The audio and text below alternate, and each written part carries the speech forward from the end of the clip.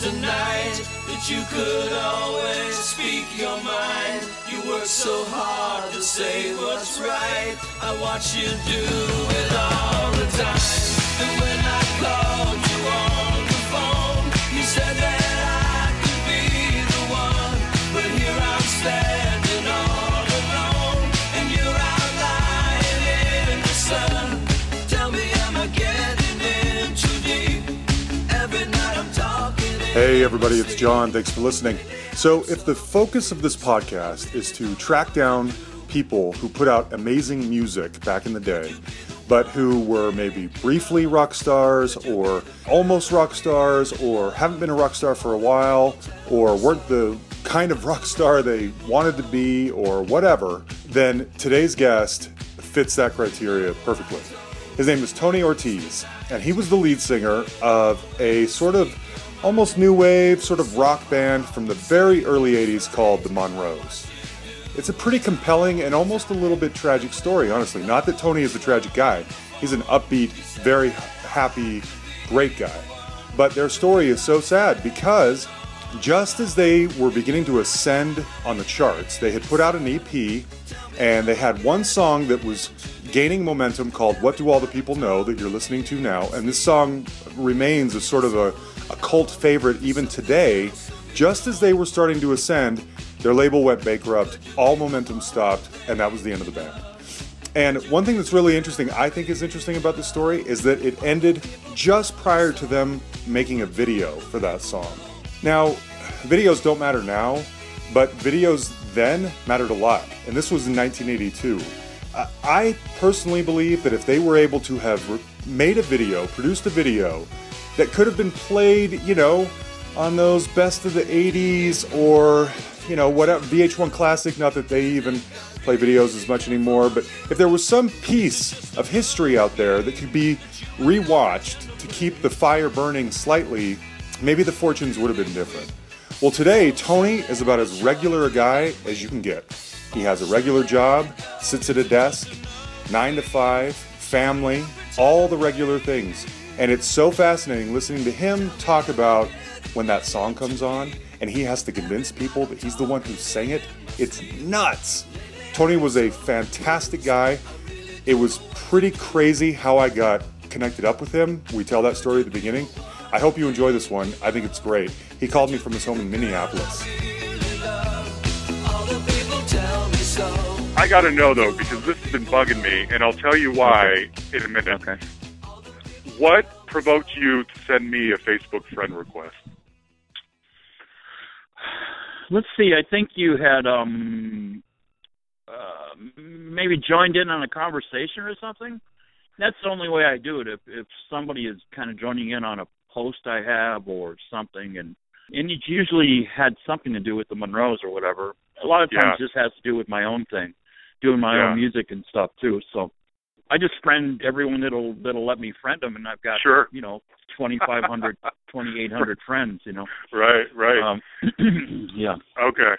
I wasn't sure, and here's why it was so strange. So and you'll have to tell me if this is what your life is like, basically, because so I always kick these things off with sort of a story about how I discovered the band, and of course I've known the hit forever, but it feels like lately, just even in the last couple of months, I've been hearing the song more often. I've been seeing the name, the Monroes, more often. I heard it played on another podcast recently. I was listening to a playlist. It was actually Greg Kinn. You remember Greg Kinn, the singer Greg Kinn? Yeah, sure do, Yeah, we were on tour together a little bit. Yeah. I found that out afterwards. So I follow him on Facebook, and he has a playlist of kind of obscure songs that I'll go into and listen to sometimes. You guys are on there. And also I was chatting with someone, this guy named BJ Cramp, who does his own excellent music-related podcast called Rock and or Roll. And we were chatting about people that he would like me to track down because he was familiar with the focus of the podcast. And he mentioned the Monroes. Okay. And so it's a Friday afternoon, and I'm at work, and I start thinking, I got to start researching the Monroes, because I knew the song, but I got to find out everything else that's out there. So I'm looking at things up, and it's mostly music. Like, is there any other music out there? Anyway, I get distracted and I do something else. Monday, I'm back at work. I go to lunch, and I come back from lunch, and there's a friend request from Tony Ortiz, and I don't know who Tony Ortiz is. No, you don't. And I didn't see that we had, because I hadn't dug that deep in the research yet to like who's all in the band and what have they all done and where are they all from. And so we didn't have any mutual friends, but I saw that you were a musician, and I thought, who is this? And so I Googled Tony Ortiz. Turns out he was the lead singer of the Monroes. It was the strangest thing. And the other weird thing, just to add like a little bit of weirdness to this, when I came back from lunch, I had two personal messages. One was that one from you, and another one was one of those phishing scam emails where, I've been, I lost my wallet and I'm in Nigeria, and I need you to wire me $4,000, signed Big Tony. So the phishing email I got was from some joker named Big Tony. Oh, nice. It's not me. I got to clarify that. I believe you. That's the cool thing about it, is that it turned out you're legit. But it was so strange that I had Monroes on the brain for a few days, and then to have you pop up to me was the strangest thing. So anyway, so going back to my original question, is this a thing where, is there kind of a constant hum or buzz of attention on the Monroes that you've dealt with for 30 years? I think so. I think it's been one of those things because we have been always bubbling under somewhere because we never had a video on MTV, although we should have. We only had one EP. We just came out with another CD a couple of years ago that we put together some songs from that time, from the 80s, and released that.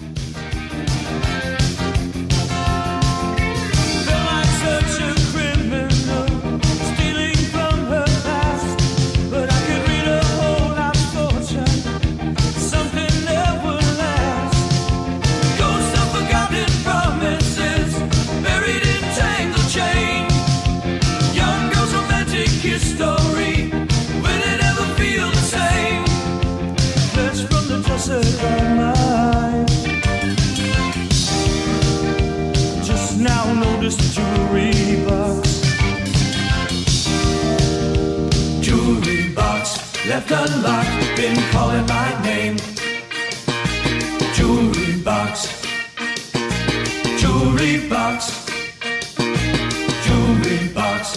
Left unlocked, been calling my name. Is it still the same? And then we have a bunch of other stuff that we want to release too that we're still trying to get together. I'm in the Midwest. They're all on the West Coast, and we are trying to kind of lazily, half-assly try to put something together. That's not a snark against the guys. It's just the way life is. Sure, you know how life is. Things get busy. It gets busy, yeah. So, I mean, it's not, everybody has to get a paycheck and work. And, I know for a fact that if we did a Monroes thing, I don't believe that we would get much. We only had one song, We wouldn't get much traction from it unless we come out with a new album and it gets, or new CD, and, get some traction and get some things like that. I know for a fact that Nina Blackwood loves the Monroes because we're that quirky, underground kind of left field kind of thing, And she plays us quite a bit. So there's that universe, and then we're also on the satellites.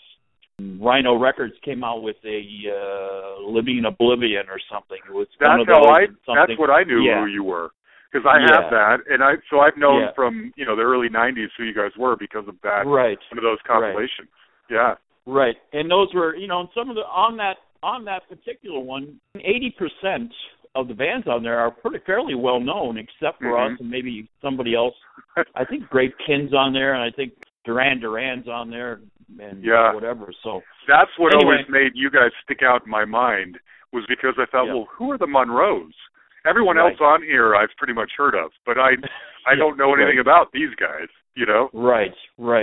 And and like I said, I think we've had pockets of people who just really dug the song, and people who really dug the EP when it came out. Mm-hmm. I have a lot. I don't know, where did you grow up that you listen, or you didn't listen to it growing up? You just heard it in the 90s. I grew up in Salt Lake City, and I'm 42. So in 1982, I would have been 9. Yeah, so I vaguely kind of remember hearing it, but not enough. Yeah. You know, I discovered it more on the new wave complications that would come out later. Yeah. And you know, we hit 54 on the top 100, so we were never on Casey Kasem, but we were in the running on Billboard, so you know it wasn't too bad. Right. You know, and being on tour with we were on tour with Rick Springfield, and we did a whole summer of '82 with him, and was really a good thing for us to get the experience. But his fan base was way different than our fan base. I mean, you know, or whatever fan base.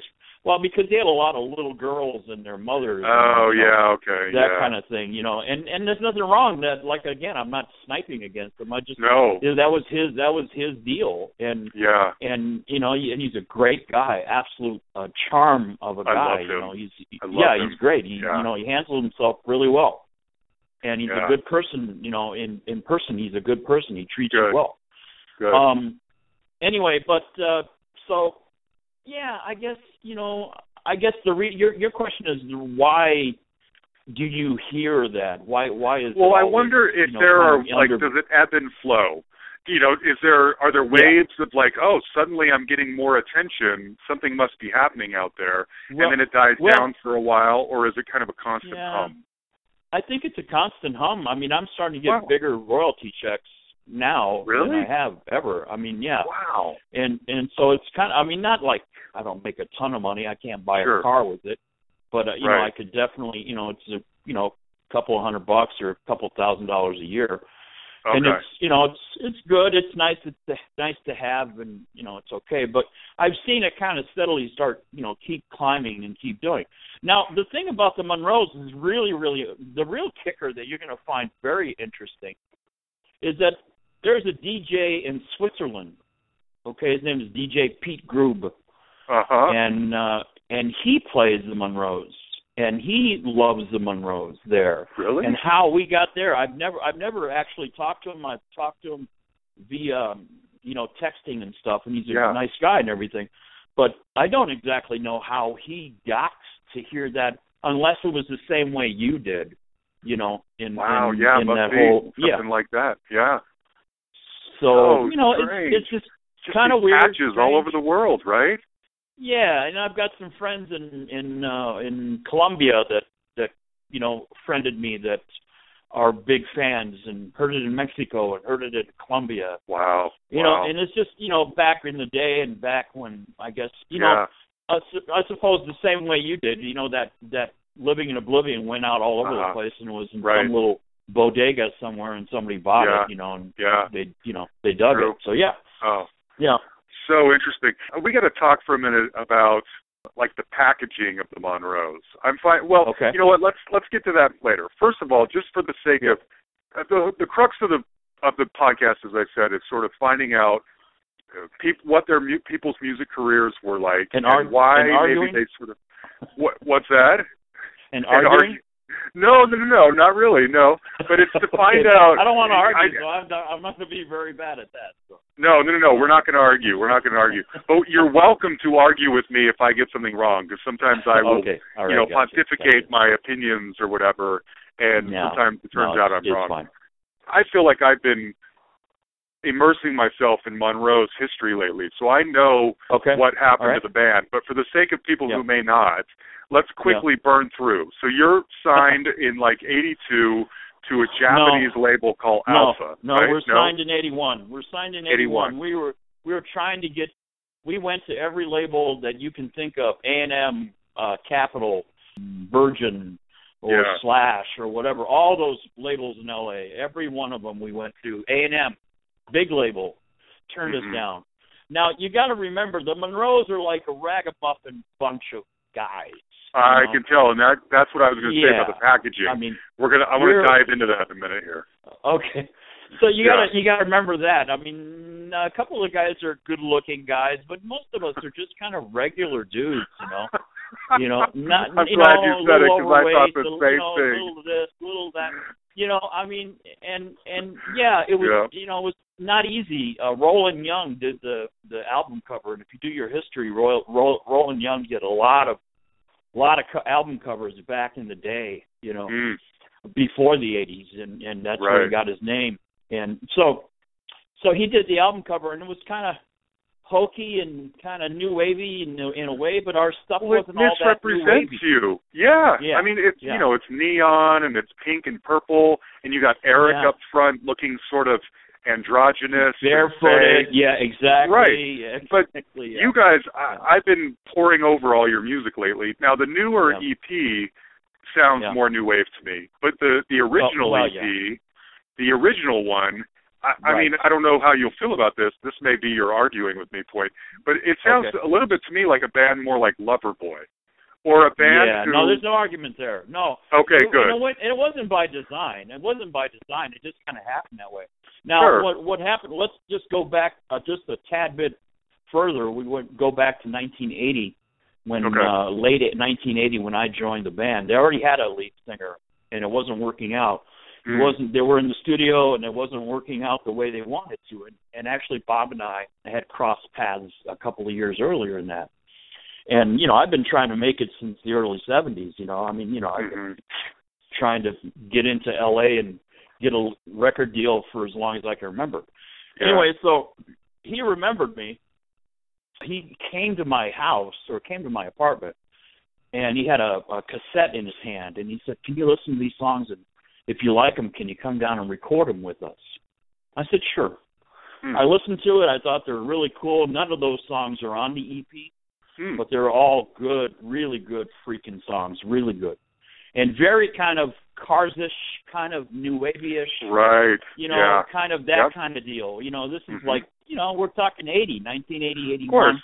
Every band, so, every rock band, straight-up rock band is starting to incorporate some synths in their sound. Exactly. Because new wave is what's happening. Of course. Yeah. Yep. And so we're on the West Coast. It's a little bit different action on the East Coast than it is on the West Coast. And I grew up with Southern rock, not Southern rock, but Southern California rock, you know, with Eagles and everything and the Flying Burrito Brothers and all that kind of stuff. But we did a lot of country rock stuff, you know, and whatever. So my influences were very broad. So I come into this. Anyway, only reason why I'm saying that, because I come into this, and I'm like this kind of soul singer, kind of R&B kind of guy, really. Okay. You know, coming out of disco, in a disco band, coming out of trying to make money, you know. Wow. And coming out of that and coming into this. So I kind of incorporate the whole British kind of, you know, style of enunciation, if you will. Oh, interesting. So, you know, during singing, because I just wanted to kind of, but then on the live shows, I would let it loose a little bit, little Tom Jones action there. Okay. So it would kind of go from that English thing to a Tom Jones thing and then come back, you know. Right. We did a cover live of Supreme's Back in My Arms.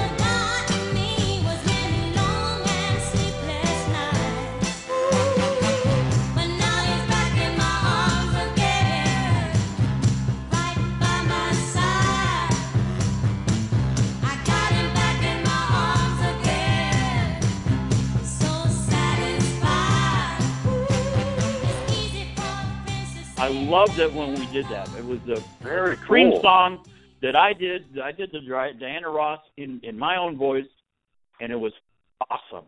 That's amazing. It was a great, Anyway, so I come into this thing. I go to the studio in San Diego. I walk in. I'm really nervous. Now, these guys are all, I don't know if you want all this, but these guys are all San Diego guys. I'm a San Diego County guy, which is I'm northern San Diego County. So I'm not even close to San Diego. Yeah. Okay. San Diego County is a huge county. So, I mean, it's like, I don't know. It's huge. It's really big. Anyway, so I walk into this thing. I'm really nervous. I've got a little pint of black velvet whiskey that I bought at the liquor store, and I put it inside my coat pocket. And I drank a little bit, and, just to kind of loosen up. Sure. And then I drank a little more, and then I went in. And I went in, and I wasn't drunk or anything. I was just feeling good. That. Sure, took the edge off. And take the edge off. So I went in there, and I did my thing. They recorded it. I did some overdubs on top of that. I came back in. After we were done, and they said, when can you start with the band, So it was like that kind of thing. It was that kind of audition was a recording session audition.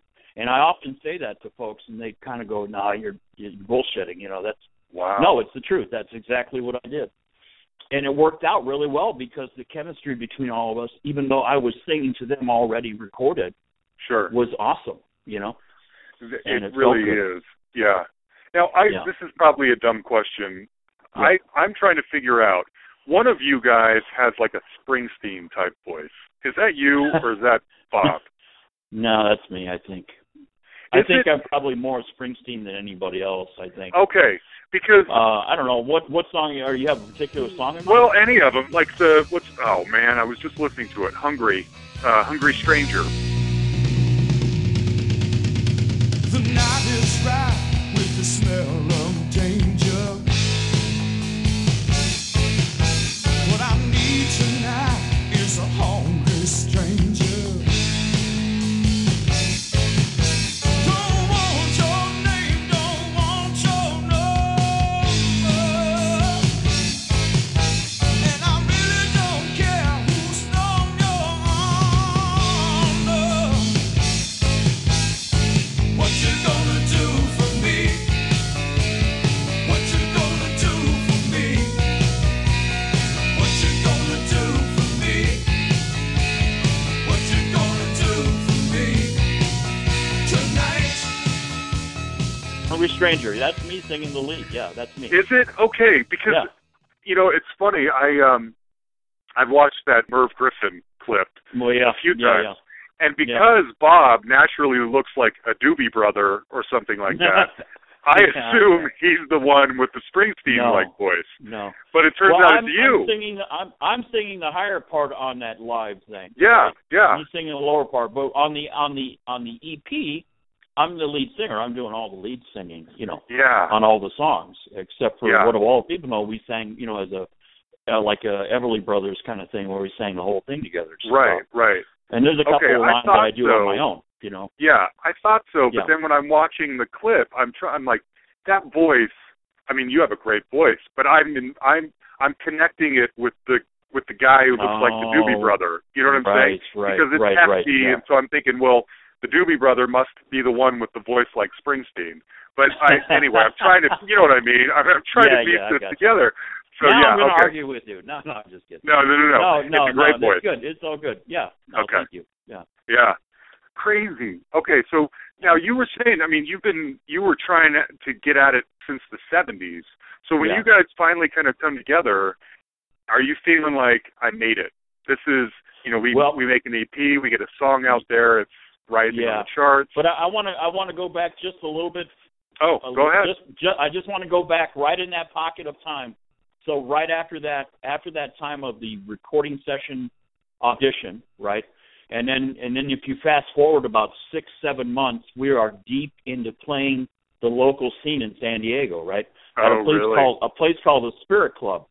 The Spirit Club is in downtown, or it's by Mission Bay in San Diego. Is that the Lamplight? Is it called the Lamplight? No, that's the Gaslight. Gaslight. No, it's not anywhere near. That's downtown. This is like towards SeaWorld. Oh, okay. But I've been to the Gaslight on business trips a couple times. Okay. No, this is kind of away from downtown San Diego. Anyway, this place is just a little hip place that this guy named Jerry Herrera ran, and he doesn't run it anymore. And it's not even the Spirit Club anymore. It's called something else. It's called Brick by Brick. Anyway, we started on a Wednesday night, and we quickly moved from a Wednesday night to a Friday night headliner to having people waiting to get in to come hear what we were doing. Whoa. But I got to also say that there was a lot of good bands at that time that were coming out of San Diego or coming through the ranks there in San Diego. Ones there that was we would bands know? like, Rick Elias. I walked the road for many miles, a burden on my back. Past every trench, man, and every curve, rode every twisted track, but I still walk miles and miles. Look for you through every trial. I still walk miles and miles.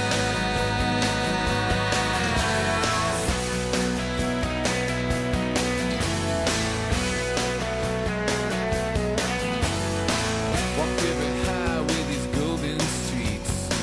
I stepped on every crack. There's empty churches without a prayer.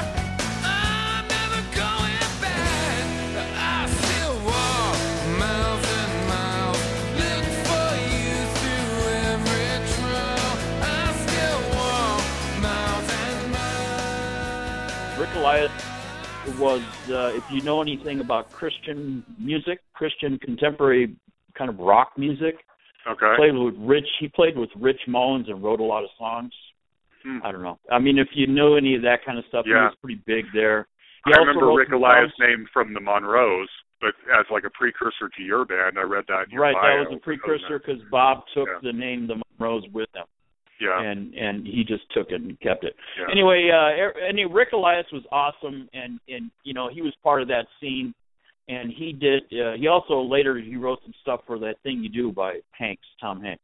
Oh, interesting. Yeah, so he wrote some songs on there, whatever. Cool. So anyway, but that's the kind of company that we were keeping. Sure. A band called Four Eyes, a band called The Puppies, a band called The Beat Farmers. Oh. Or they were called, you know who the Beat Farmers are?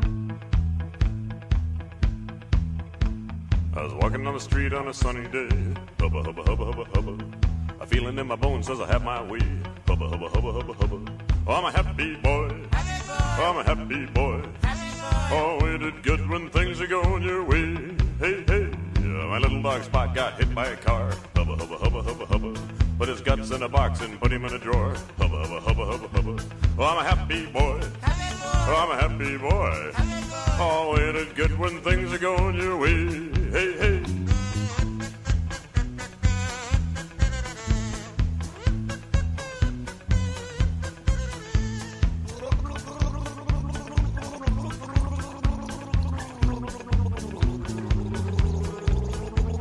Forgot all about it for a month and a half. Hubba, hubba, hubba, hubba, hubba. I looked in the drawer and started to laugh. Hubba, hubba, hubba, hubba, hubba. 'Cause I'm a happy boy. Oh, I'm a happy boy. Oh, that name does sound familiar. Yeah, it does sound familiar because they got quite a bit further than we did in a lot of ways, and they had a lot more staying power. So yeah. But they, then they kind of they didn't make any more ground after that. But they were pretty good. Anyway. So there was a lot of stuff going on there, and that's where then we moved into that second phase of getting that record contract. And yes, I thought I had made it. I quit my job, Yeah. I said, no, this What is were you it, doing? I'm not, What was your job? I was cooking. Okay. I was a line cook, Okay. And that's what I've been doing since I was 16 to just kind of, pay the bills and buy guitars and whatever. So what finally happened is that we got signed to Alpha Records out of Japan. A Japanese label came over here. They signed Lulu. They signed Burton Cummings. They signed a couple of Billy Vera and the Beaters. Yep. They had a song called At This Moment, and they had I know. big song. So they were all label mates. Now Burton Cummings' album I don't think did very well. Lulu's album did really well because you know who Lulu is, right? Yeah, To Sir With Love. Yes, exactly. So she came back and did this new album for them, and it did fairly well. It didn't go, I don't think it went platinum or anything, but I think it did fairly well. Anyway, so the Alpha Records was only in the United States for 1 year, and we had signed with them for that whole year. Oh, and boy. MTV was coming on in 1982.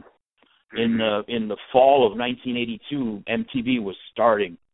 And we were ready to do a video so that, of course, the label knew that if we did a video, it would do Sure. well. I mean, we'd be on there. We'd be the first ones to get on there. But at that moment is when Alpha Records went belly up and either returned to Japan and got bought up or swallowed up by Sony or somebody. Like, I can't remember exactly all the particulars, but it got like that. Yeah, that's what happened.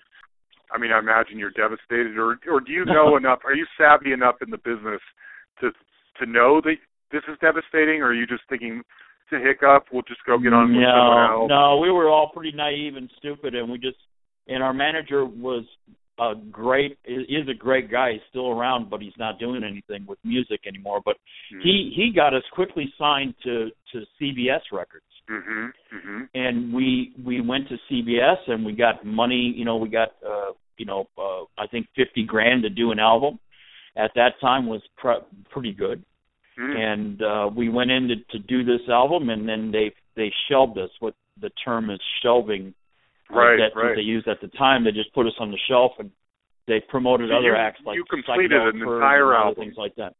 You guys completed an entire album. We went into the studio. No, we didn't finish it, but we had it almost finished, and we had done it all in San Diego, and we had kind of done it on our own. We were looking for a producer, and that was a whole pain in the ass trying to find a producer when we already knew what we wanted.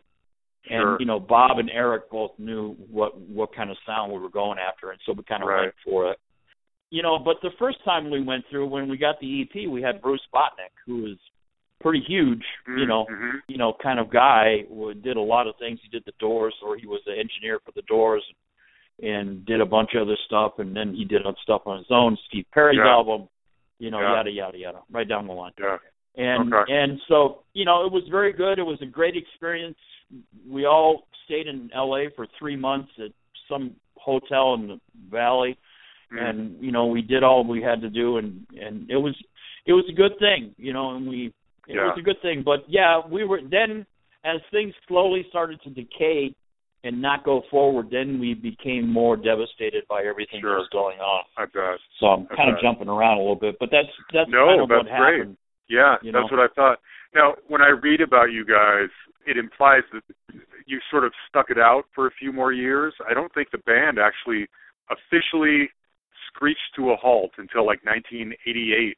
So what are you doing? Yeah. I mean, are you guys playing live? Are you looking for other deals? Are you moonlighting with other artists? I actually left in 85. I left and moved to Minnesota. That's where I've been ever since. They had another singer, a gal singer, and somebody else. And, guitar player, the original guitar player left. Then I left, and then the drummer left. And then it was just Bob and Eric. And then they had a couple other guitar players, Mark Introvaya on guitar, who's a really good guitar player and still very viable guitar player in San Diego. And then, they just started to kind of do some things with them. But it never quite got off the ground and never quite got anywhere. So I don't know. I don't know what that means or whatever. But it was hard to leave the band, but it was also something I had to do because I was kind of fed up with everything. Like I told you in the beginning, I've been trying to make it since the middle 70s. Yeah. And so at that point now, it was already 10 years of just heartbreak all the time. Right. And little success, and I was just like, wow, no. And so I moved to Minnesota and, kind of settled in, got married, had kids, bought a house, all that kind of stuff. So. Yeah. So one thing I wanted to, you kind of are touching on it right now, in that article that you linked to on your website, it kind of hit me pretty hard when you specifically said in there that you had lost hope. Were you originally from Minnesota? Is that why you went back there? Or what was the draw to Minnesota? There's nothing wrong with Minnesota. I'm just wondering why there. I understand that. I understand that. No, it was the fact that I've been married twice. Okay. Both times there were Minnesota girls, women. Oh, interesting. And so and for whatever reason that is, it is. And then all my kids, I have 5 kids with both of them. Between the both of them, and they all live here, and they all consider themselves brothers and sisters. And, so we're all kind of one just a big family modern out here. family. Yeah, kind of a mixed family, yeah. Sure, okay. So, yeah. So what do you do? What do you do for a living? Well, like I said, in the early days, I was the line cook, and right, kind of one of those kind of guys, short order cook, whatever. And that's how I made my living until about 97. In 97, really? I got fed up. Yeah, in 97, I got fed up with that whole business, and I got into manufacturing. I got in. A drummer friend of mine was like a high up guy in this company. He says, well, we're looking for guys to run forklifts and get material and yada, yada. Come on, come and do this, and you'll be able to work your way up and do that. Sure. And so I did. And I started on the production floor on a forklift. Being an inventory guy, I used my skills that I had in the restaurant for inventory. Sure. And I just transferred those skills, and I did really well, and I've been doing really well. And now I'm a buyer planner for a company called Wagner from Germany that makes contractor paint sprayers for the whole world. So anyway, so so that's kind of been my deal, and that's where I'm at now. And I just, and so it's, to tell you the truth, I'm at the end of my career, and I'm just trying to find somewhere to kind of keep doing it until I can retire, and then I want to play music after that, hopefully, if God willing, if everything, knock on wood, if everything is good, and then that's it. Yeah. So. Wow. You're really lucky. You've forged an excellent second career for yourself. Well, a first career now, but it just wasn't first chronologically. I mean, when you're working in a factory or you're driving a forklift or whatever, do you ever think to yourself, man, I was a rock star recently? No, you want to hear something even weirder than that? Yeah. So my first job in 97, 97 now. My first job, I'm on the forklift, and they have music piped in to the, through the, in all the speakers. And there it is. It comes on. What do all the people know? And I'm going, hey, that's me up there. That's me singing. Right. Wow. Get back to work, man. Of course. Get back to work. You're driving a forklift in Minnesota and trying to convince the Teamsters, no, that's me singing on that song. That's me. Yeah, no, get back to work. Let's go. Come on. Oh, crazy. My God. That was really devastating for me because I was like, oh, shit, I'm not going to say anything anymore. Yeah. Forget it, And it happened to my son. It happened to my son Noah, who was working just about a year ago. He was working at Jimmy John's. I don't know if you have Jimmy John's. Sure, I love Jimmy John's. Okay. Yeah. He was working at Jimmy John's, and sure enough, my song came on the Muzak. Well, it was a Muzak, but the satellite.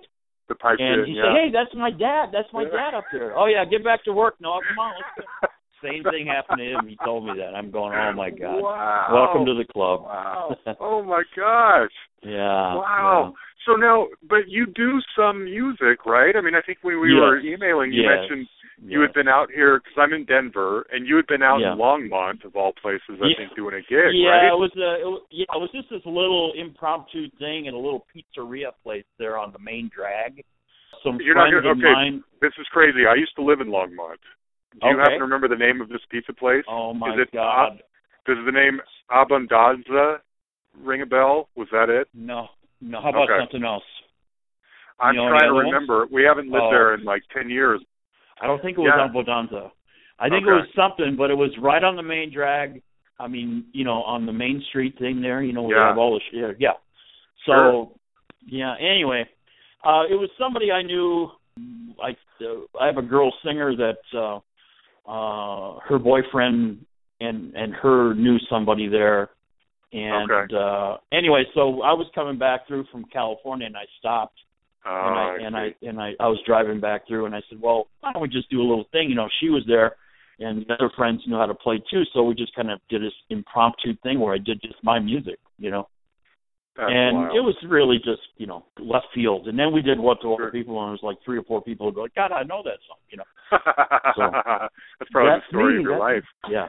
Now, do you have any like independently released albums, or I do. Oh, you do? Good. Okay, where would someone find those albums? On iTunes. You go to Tony Ortiz. You do. They iTunes. are on there. Okay, good. I see you off on the horizon. coming in like a ship on the ocean. Your eyes are hungry and your soul is tired. Oh, it's over. Stop the war. Stop the war. Stop the war. Stop the war. Stop the war. Stop the war in your heart. The album's called Someday, and I'm putting another one out here shortly within the next 6 months. So I'm trying to put, something together. It was recorded in L.A. with my buddy, my producer, friend, and confidant, Steve Shepard, and we put that together. And so, it's kind of Americana, kind of a mixture of a lot of stuff. It's real heartfelt kind of stuff. It's all songs I've written, breakup songs, relationship breakup things, And so they're kind of good. I mean, they're kind of just from the heart. You talk about Bruce Springsteen, they're very much in that kind of vein, that kind of thing. So yeah, I'm looking at it right now on Spotify. Man, I wish I had thought to look for it on Spotify. I would have been listening to it more to get ready to talk. I'll check it out. No, and take a listen to it. I also got a song called "Hello, Mr. Sun" that I did that I'm thinking going to get some radio play down in South America. Some people have been kind of interested in that. So. Really? When a man gets up, he wants to feel alive. He wants to take everything he got, make it through the night, yeah. Oh, it feels so right to see you hanging up in that sky.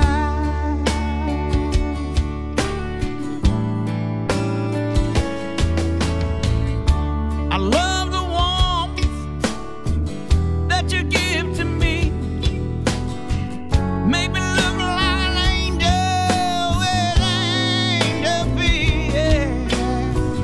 Oh, it feels so right, oh, to me.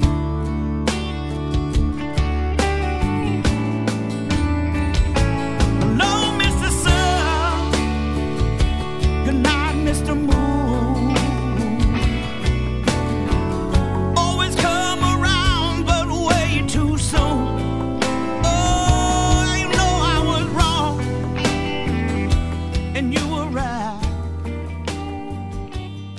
Some radio stations down there that are interested in playing it. I said, well, go for it. Play it. What the hell do I have to lose? Nothing, Let me ask you this. Do the Monroes ever get, do you ever get requests to play like a rewind festival or any kind of an 80s concert we don't. Or anything like that? Really? No, we don't. At least I don't ever hear of that. Because Minneapolis was another hub for Monroe Mania, there's a lot of guys here that in their 30s that a band by the name of the Melismatics and a guy by the name of Ryan Smith, who's an up-and-comer. Look that one up, Ryan Smith, or look up the Melismatics. Take the acid test, fly over the cuckoo's nest. Don't give it like the rest. She's a soul sucker. Cut the cable loose and hanging from it like the noose. Do you like the abuse? She's a soul sucker. I've got something to tell you. There's nothing left to sell you. Since you want everything, she's getting all the strings. She's a soul sucker. She's a soul sucker. You know who Phil Solom is? I don't know. Rembrandt. He's the other half of Rembrandt. Sure, of course. Okay, so he lives here in the city. He's a friend of mine. So he took me to their show. He took me to his show, right? Their opening show a couple of years, like 3-4 years ago, to the Melismatic show. Okay. And he took me to the show. We went and saw them. They're really great. They're very new wavy. They're very, very hip, very cool. And this guy's an up-and-comer. He's coming through the ranks. He's doing really well. So we go to the after party, and we're all kind of sitting there, and Ryan says, well, what's your deal? You know, kind of, he says it in a very nice way, but he says, what's your deal? I said, you know, I'm kind of a one-hit wonder. You know, I'm kind of jaded now, so I don't really say it. You know, and I said, you know, I don't know, maybe a song called What Do All People Know? And he just got, his eyes got big. He's just started jumping up and down. He loves the song, and I've been doing that song with him. Now, look on YouTube under the Melismatics, Tony Ortiz, What Do All People Know? We're playing this nice club here in Minneapolis. Okay. And we do a version of that. I did see a clip of you with a girl singing on YouTube. But I'll look for that one specifically. Yeah, look for that one. It's a full band deal, and it's a really rocked up version of What Do All People Know? So it's very cool. Great. Okay. Anyway, so that's cool. You know, I don't know what was your question. I forgot. No, you're great. This is great. You've answered everything. So I want to hear some stories. I mean, you're pretty far removed from the rock world now, but there was a time when you were swimming in that ocean, you know, playing the game. Yeah. I always ask most of my guests this. I want to know what your most delicious memory is, the thing you can't believe happened to you, and then I want to know what your biggest regret is. I have a feeling I might be able to ascertain what some of the regrets might be. But I want to know what those things are. I think, you know what, John, the biggest delicious thing, we'll start with that one, was being on the road with Rick Springfield and playing those huge stadiums. I mean, not stadiums, big arenas. I mean, we weren't playing clubs. We were playing arenas, or not arenas, but, you know, that kind of deal. You know, 15, 25,000 seaters, 30,000 seaters, you know. And it was just that kind of high that was unbelievable that we were there and that we were doing that with our own music and that we were winning these people over. Most of them had not heard what we were about, and we were able to win them over by the end of our 30-minute set. I mean, we only had a 30-minute set. Yeah, you know, and so we went out there and we did our thing, and we did the best we could. It really honed us, you know, to the point where, you know, we were used to a small 12 by 12 stage, and all of a sudden you have, 100 feet of stage, and you're going, oh my God. You got to expand that sound out there. Do you have an idea of how many copies the EP sold? You know, I thought of that, and I think I've even asked that at one point, and I think that we were able to sell, it sounds like a very small number, but about 25,000 copies. Oh, that's not bad. That's pretty good, actually. And you still collect some royalties for this? I started collecting royalties because I was the lead singer on there, and because of act in government, or act in the government, or whatever it is that takes care of that. As of about 3 years ago, I started collecting royalties on that, and I got a huge backlog of royalty, and then, you know, now it's just every quarter I get about, you know, $200. Right. So yeah. But did you co-write it, or are you just getting a lead singer? No, I'm just getting a performance royalty for being on the album. Yeah. Okay. I did not write that, although as we kept going, I started to co-write with the guys on other stuff. Tonight you're gonna be something. Gonna lead them on with your heart and soul. Tonight they're gonna go crazy. Tonight they're gonna be so cold, caught in the balance.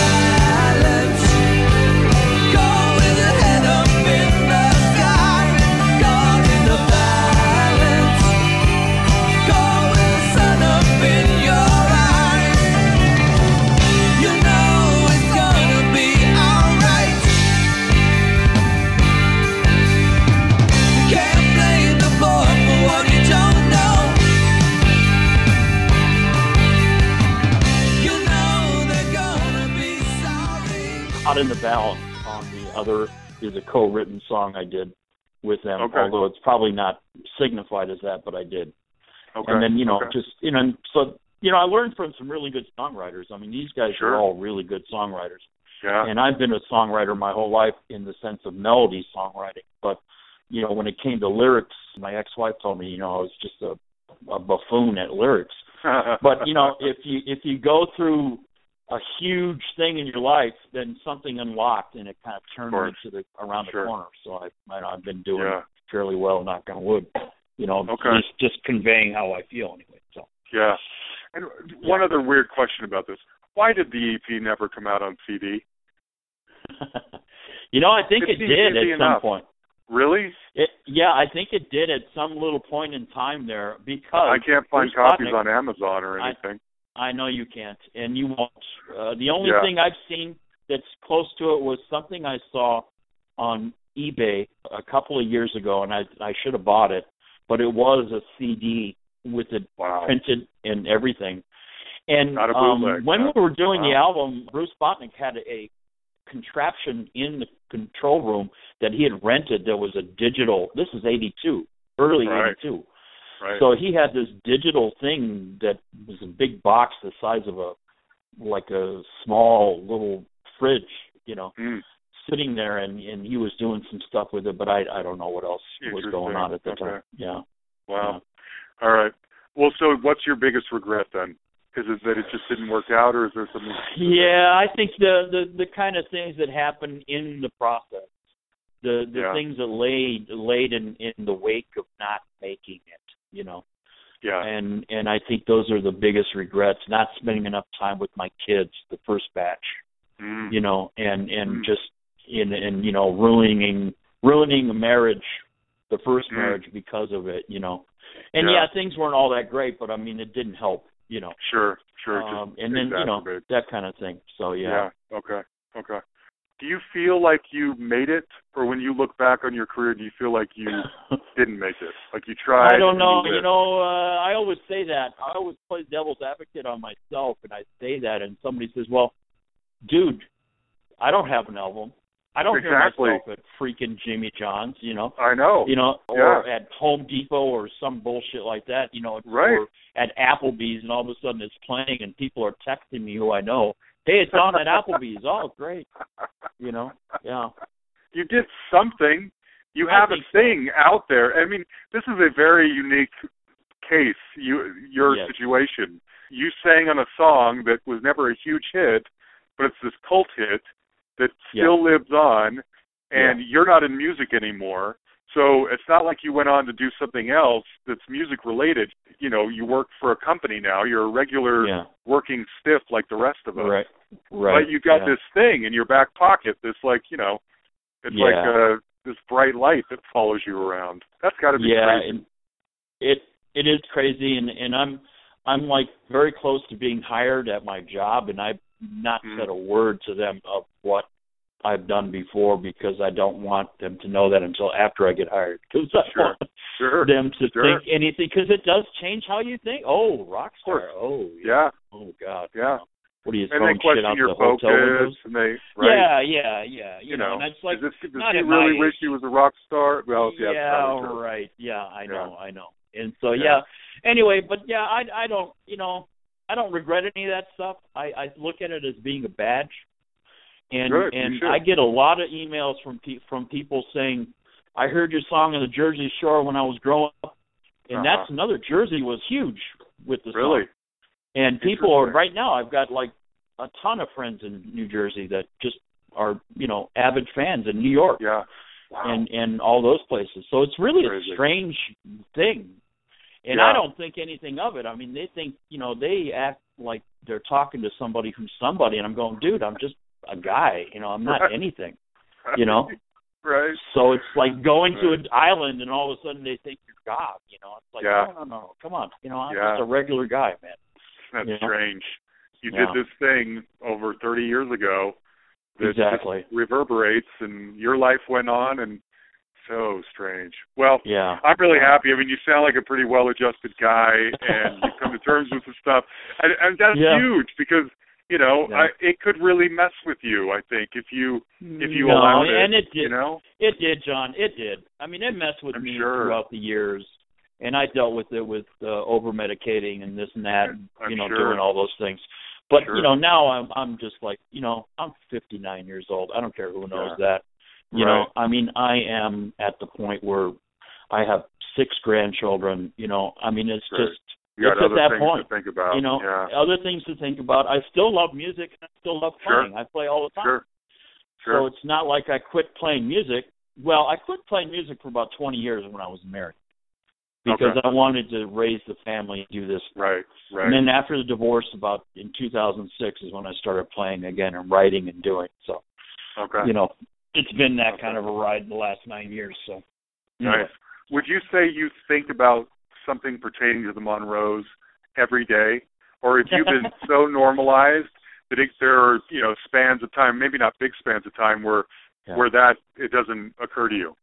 No, I'm probably one of the biggest Monroe fans you'll ever find because I always loved what we did, and those guys, they get sucked into the world, into their lives, into this, and I'm the biggest cheerleader saying, come on, man, this was great. We had something special. We got together about 3 years ago. Not everyone got together, minus the guitar player.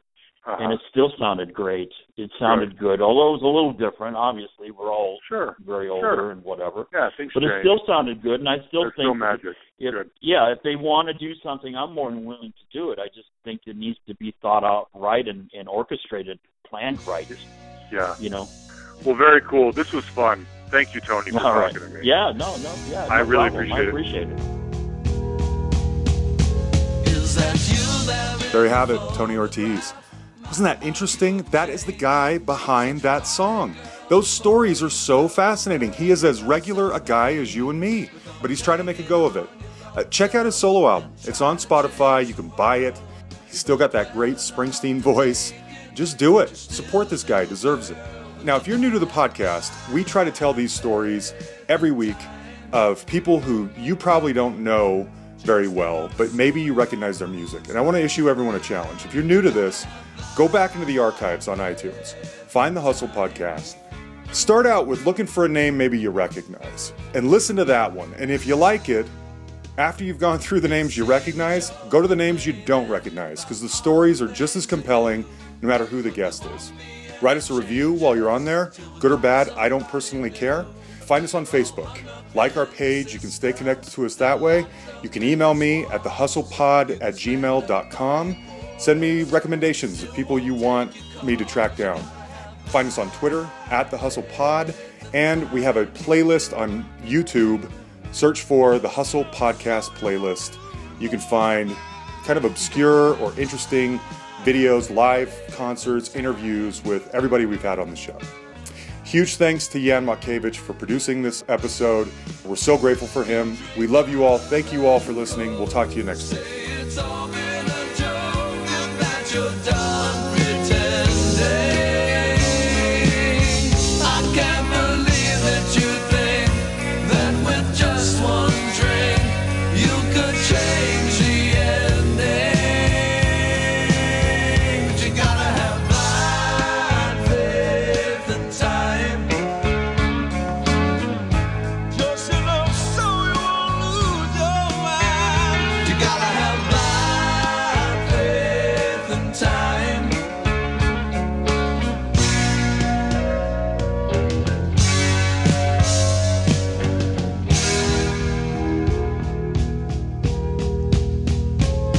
Through many years they shaped you like sculptors mold the clay. Can you blame them now for feeling that you gotta go their way? But if you stick to your decision and amaze them with your nerve, then someday they'll believe you. They won't throw you